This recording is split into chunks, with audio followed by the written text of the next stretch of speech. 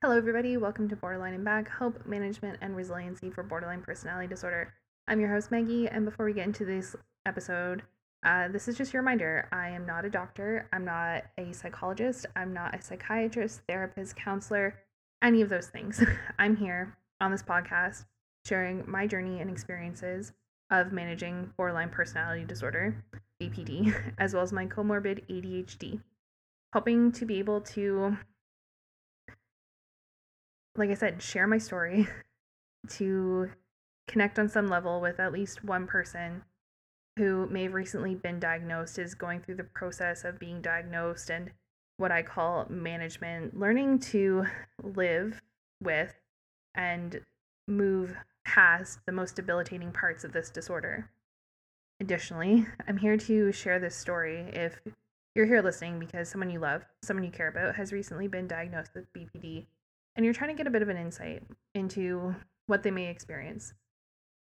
Especially because a lot of the time, people with BPD have a really hard time explaining that to the people that are closest to us. It's scary. So if you are the loved one here listening, thank you so much for just trying to understand and be there for the person that you care about. It honestly means the world to us. It has been over a month since I recorded. I had all of these intentions of doing this whole BPD Awareness Month campaign, get things going. And then I know I've said this a million times, not a million, that's hyperbolic. I've said this a lot. Shit hit the fan. May just, I don't know what happened. If you're into the whole, astrology thing, and I don't even know if this is true, but I always hear people say Mercury was in retrograde or something, but my life went to shit. It just went completely off course, and I had to kind of do a mental prioritization of what I was able to mentally hold space for. And I've said this before, I freaking love doing this podcast. It's very important for me to do, but it also requires a lot of space from me, a lot of emotional space, a lot of mental space for recording, as well as for responding to messages that I might get. And I really want to make sure that I'm in the correct headspace when I go to record episodes or when I go to respond to messages or direct messages, things like that. It's important to me to be able to do that. Likewise, it is also extremely important to me, and I believe I've said this before, to authentically represent what I experience when it comes to managing my BPD symptoms. And something that I've been really working on is setting boundaries for myself, for people around me, and at work too.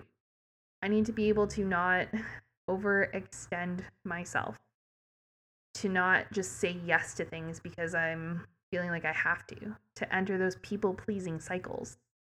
And again, it's not that I don't want to record, but I need to make sure that I have the energy and the space to do things like do my workouts, to meditate, to spend time with family, those things that really keep me grounded and truly help manage the kind of darker, in air quote, symptoms, parts of BPD that I still work on every single day.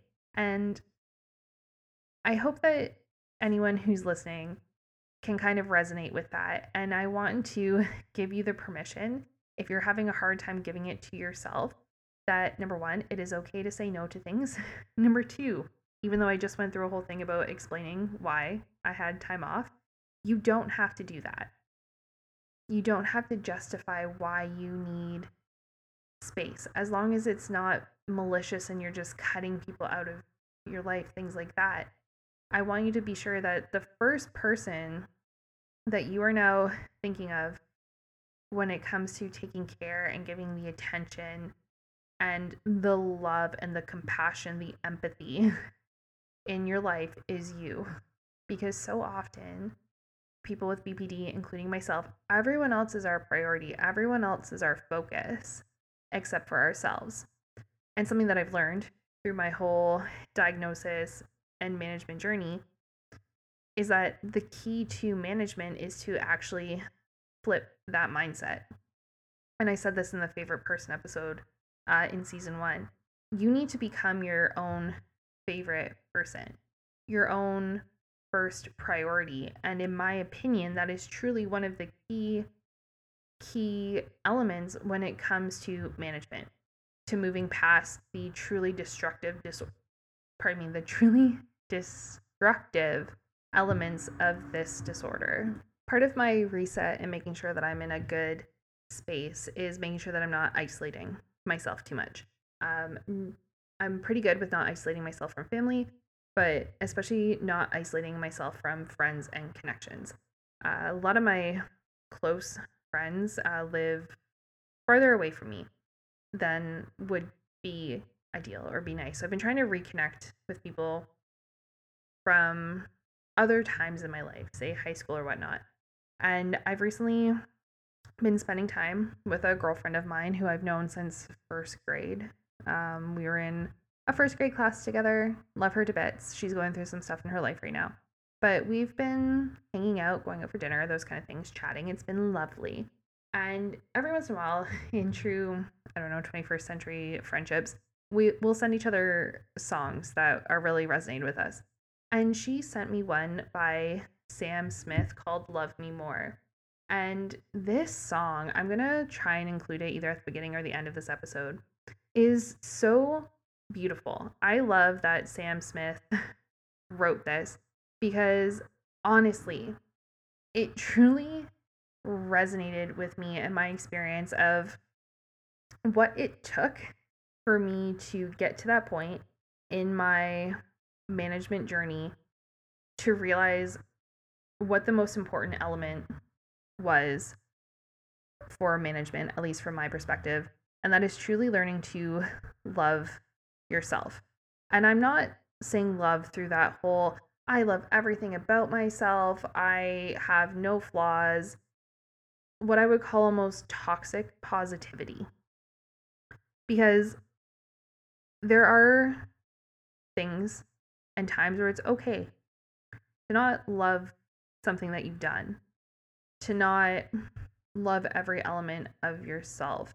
The important thing is to hold that space and recognize that part of the human condition is that we aren't perfect, that there's always going to be things that we're striving to love more about ourselves and to truly hold that space and that grace for ourselves, to allow ourselves the ability to truly have that growth, to learn to not beat ourselves up.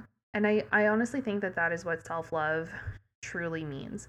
Self-love doesn't mean, posting a million selfies on Instagram or trying to get likes or just saying that I'm the best person in the world and all that. Self-love can sometimes be the hard things. Self-love can be evaluating relationships and coming to terms with the fact that some of them might not be serving you anymore. And that it is okay to have that happen, that people are allowed to grow past one another. Self love can be recognizing that you might have poor spending habits that you need to sit down and evaluate. Self love might be recognizing that you have a bit of an addiction problem, that you are self-soothing, pardon me, with something like alcohol, and you need to evaluate that. That, you know what, you need to cut that out of your life. Self-love can be adding elements of discipline to your day to help you build structure, to give yourself that environment that you need. That can be things like making sure that you make your bed and not giving yourself excuses, making excuses for yourself to not do it. Self-love can also mean self-discipline. Self-love can be hard. Self-love can be uncomfortable, at first at least. But as you move through it, at least from my perspective and my own experience, it's those acts of self-love that honestly make the biggest difference and have made the biggest difference in my own management journey. Learning to love myself. And when I say love, it's almost like being the parent to myself that I needed. And again, mom, dad, if you're listening, I'm gonna apologize. I know we've talked about this, but I just want to set it out there.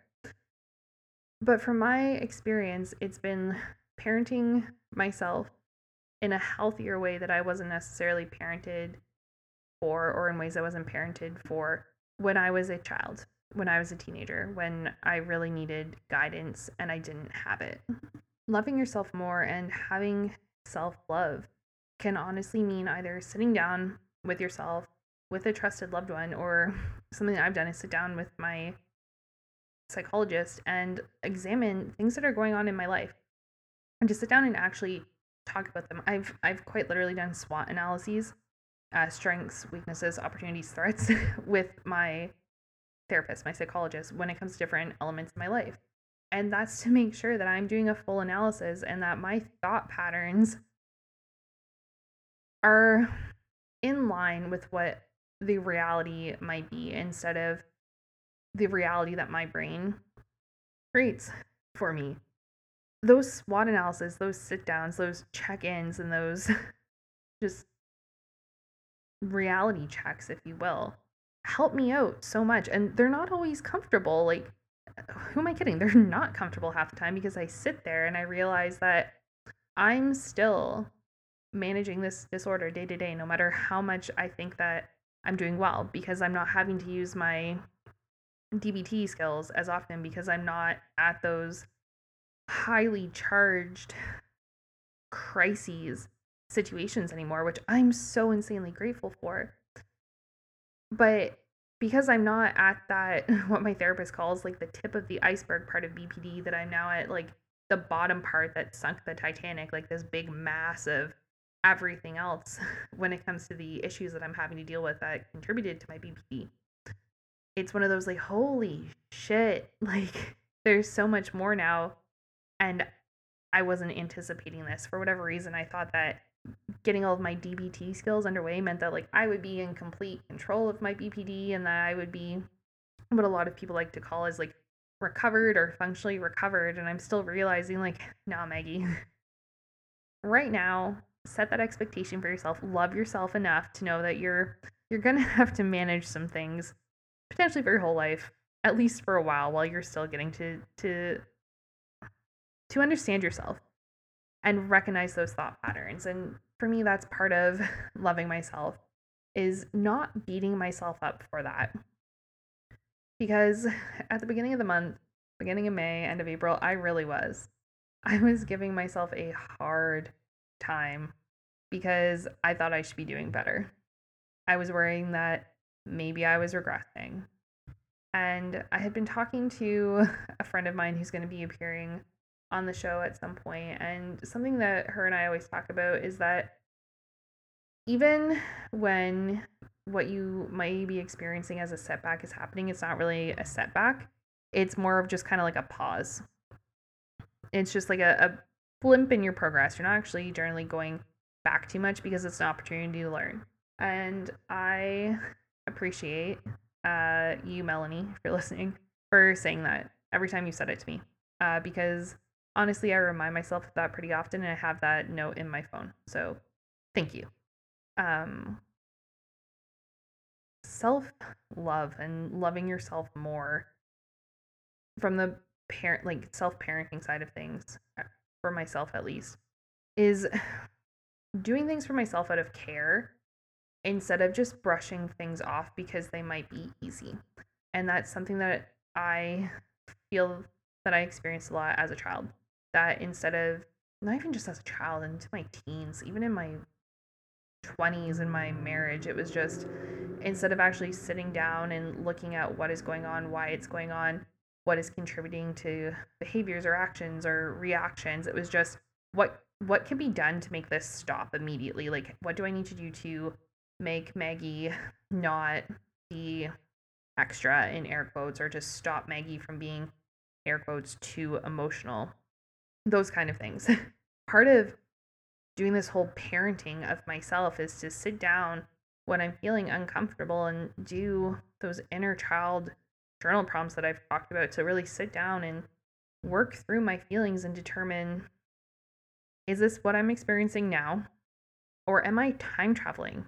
Am I in the past and is something bubbling up that I didn't get to address as a child or teenager, as a young adult, and now it's affecting me where I am now? Am I reacting in a way that's potentially symptomatic of BPD, that's disproportionate to what might be going on right now. There's so many things, and it's honestly, it can be overwhelming. Who am I kidding? It can be completely overwhelming. And that is where I think that pulling the e-brake, I've talked about that in an episode before, or just stopping. Use a stop skill from DBT and give yourself, or I give myself time. Like, it's one of those, nope, we are giving ourselves at least minimum of an hour, sometimes a whole afternoon, sometimes a whole day to just stop, self-soothe, do some self-care, journal, reconnect, do some mindfulness to kind of get myself in a place before I think through things, before I react, because I might not necessarily trust myself to be in the fully wise mind state that I want, even if I'm trying to convince myself that I am. For me, something that I've had to learn when it comes to loving myself and what self-love means to me is that it doesn't always feel good. It's not always that, like, I deserve this, it's good, if you want it, you have it. A lot of, like I've said earlier, self-love for me means discipline. It means not doing what instinctually feels good, because I've had to learn that sometimes what has felt what I would have called good in the past is actually extremely maladaptive. So learning to love myself more and to truly love myself has really meant evaluating behaviors prior to acting them out, and to also show some humility and to be able to recognize and admit and communicate when I may have acted out or said something from a place that is in one of those emotional mind frames that is maladaptive, that is more of what I would consider childish behavior, because that's honestly the only way that I know how to explain that to other people. I call them tantrums, essentially, or protest behaviors, all these other things. Learning to love myself more and to truly love myself has honestly meant holding myself accountable in ways that other people didn't. And that's okay. Holding yourself accountable is very different than beating yourself up over small things. Holding myself accountable means I'm holding myself to a new standard of the type of person that I want to be. That has to do with how I communicate in relationships. That has to do with my discipline with routine. That has to do with vulnerability and how I'm showing up day to day. That has to do with things like actually making it into work on time and not using the excuse of, oh, I'm in X employee group, I'm supposed to have some flexibility. It's examining what is going on and essentially telling myself to, like, buck up, kid. Like, you're an adult. You're 32 years old. You don't live at home. You no longer have a partner. Like, you are the driver of this car that is your life. And you are the only person who is capable of giving you the life that you want. And it's time to fully take control of that situation, to fully take ownership of that, and really be the person that you wanted to be, that you needed in your life, that you didn't have. And that it is okay to do that. Also recognizing that part of loving myself is recognizing that there's a certain type of relationship that I want to have with other people, whether that be with my family, whether that be with friends, or one day if I get into like a committed relationship with somebody again. And that is going to require a certain amount of vulnerability on my part. That is going to require me to allow people to help me, if you will. It makes me so anxious to even think about that. My inner control freak hates that. But it is recognizing those things and allowing them, and to slowly start building up tolerance for it. And that's honestly part of loving myself and becoming the person that I want to be. Loving myself doesn't mean that I'm always comfortable. My way of loving myself is to incrementally be uncomfortable and to live with the discomfort and to move day to day towards being the best version of myself that I can be. That tomorrow I'm a better person than I am today, and today I'm a better person than I was yesterday. This is kind of a rambly episode, and I kind of like these episodes, I'm not going to lie. But if I were to summarize this episode, I think what it would be, the synopsis, if you will, is that giving yourself space is okay and 100% necessary. That evaluating what's going on in your life and making some adjustments, temporarily or long term, is one of the ultimate forms of self-care and self-compassion that you can have for yourself. And that making adjustments don't have to be permanent. They can be temporary. You can adjust things, but you need to be able to hold space for yourself, to not overextend yourself, to not get yourself to the point that you're being driven into the ground and that you're being overextended and you're too tired and you can't do this, and that you're trying to please everyone at the expense of taking care of yourself. Because with this condition, it's very easy to get into, very easy, who am I kidding? People pleasing is part of this condition. It is a central part of BPD. And one of the ultimate acts of self-love and loving yourself more is recognizing when people pleasing is happening and recognizing that it isn't healthy. It's a maladaptive behavior, and that there's a difference between being a people pleaser and being a kind person. And I want each of you to think on that. And I want you to know that setting boundaries and taking a pause and putting yourself first for a while, or honestly putting yourself first for the rest of your life, does not make you a bad person. It does not make you greedy. It does not make you selfish. It puts you on the path to being the best version of yourself and to have a life that's worth living, to have a beautiful life for yourself. Something that I've learned is that you can't truly show up for others. You can't fully be in a relationship with other people. You can't fully love other people until you're able to do all of that for yourself. I hope that you may have gotten something from this episode. Oh, that is my alarm reminding me to take my evening medication. If you've listened to the episodes on things that I do for my ADHD, welcome to my alarm life. We'll keep this episode authentic here, folks. And until next episode, this is just a reminder to give yourself a little grace, to practice a little bit more self-love day to day. If you're having a hard time, I want you to know that it's okay. It's okay to struggle. It's okay to not be feeling your best. I want you to know that it's okay to not wear that mask. That I understand that wearing a mask is exhausting and it is terrifying to think about taking it off, but I want you to know that I appreciate those feelings and I understand where you're coming from and where you feel that you need to mask. And I want you to know that one day I hope that you're able to take that mask down, and hopefully through a couple of resources and some self-growth and development, you get there.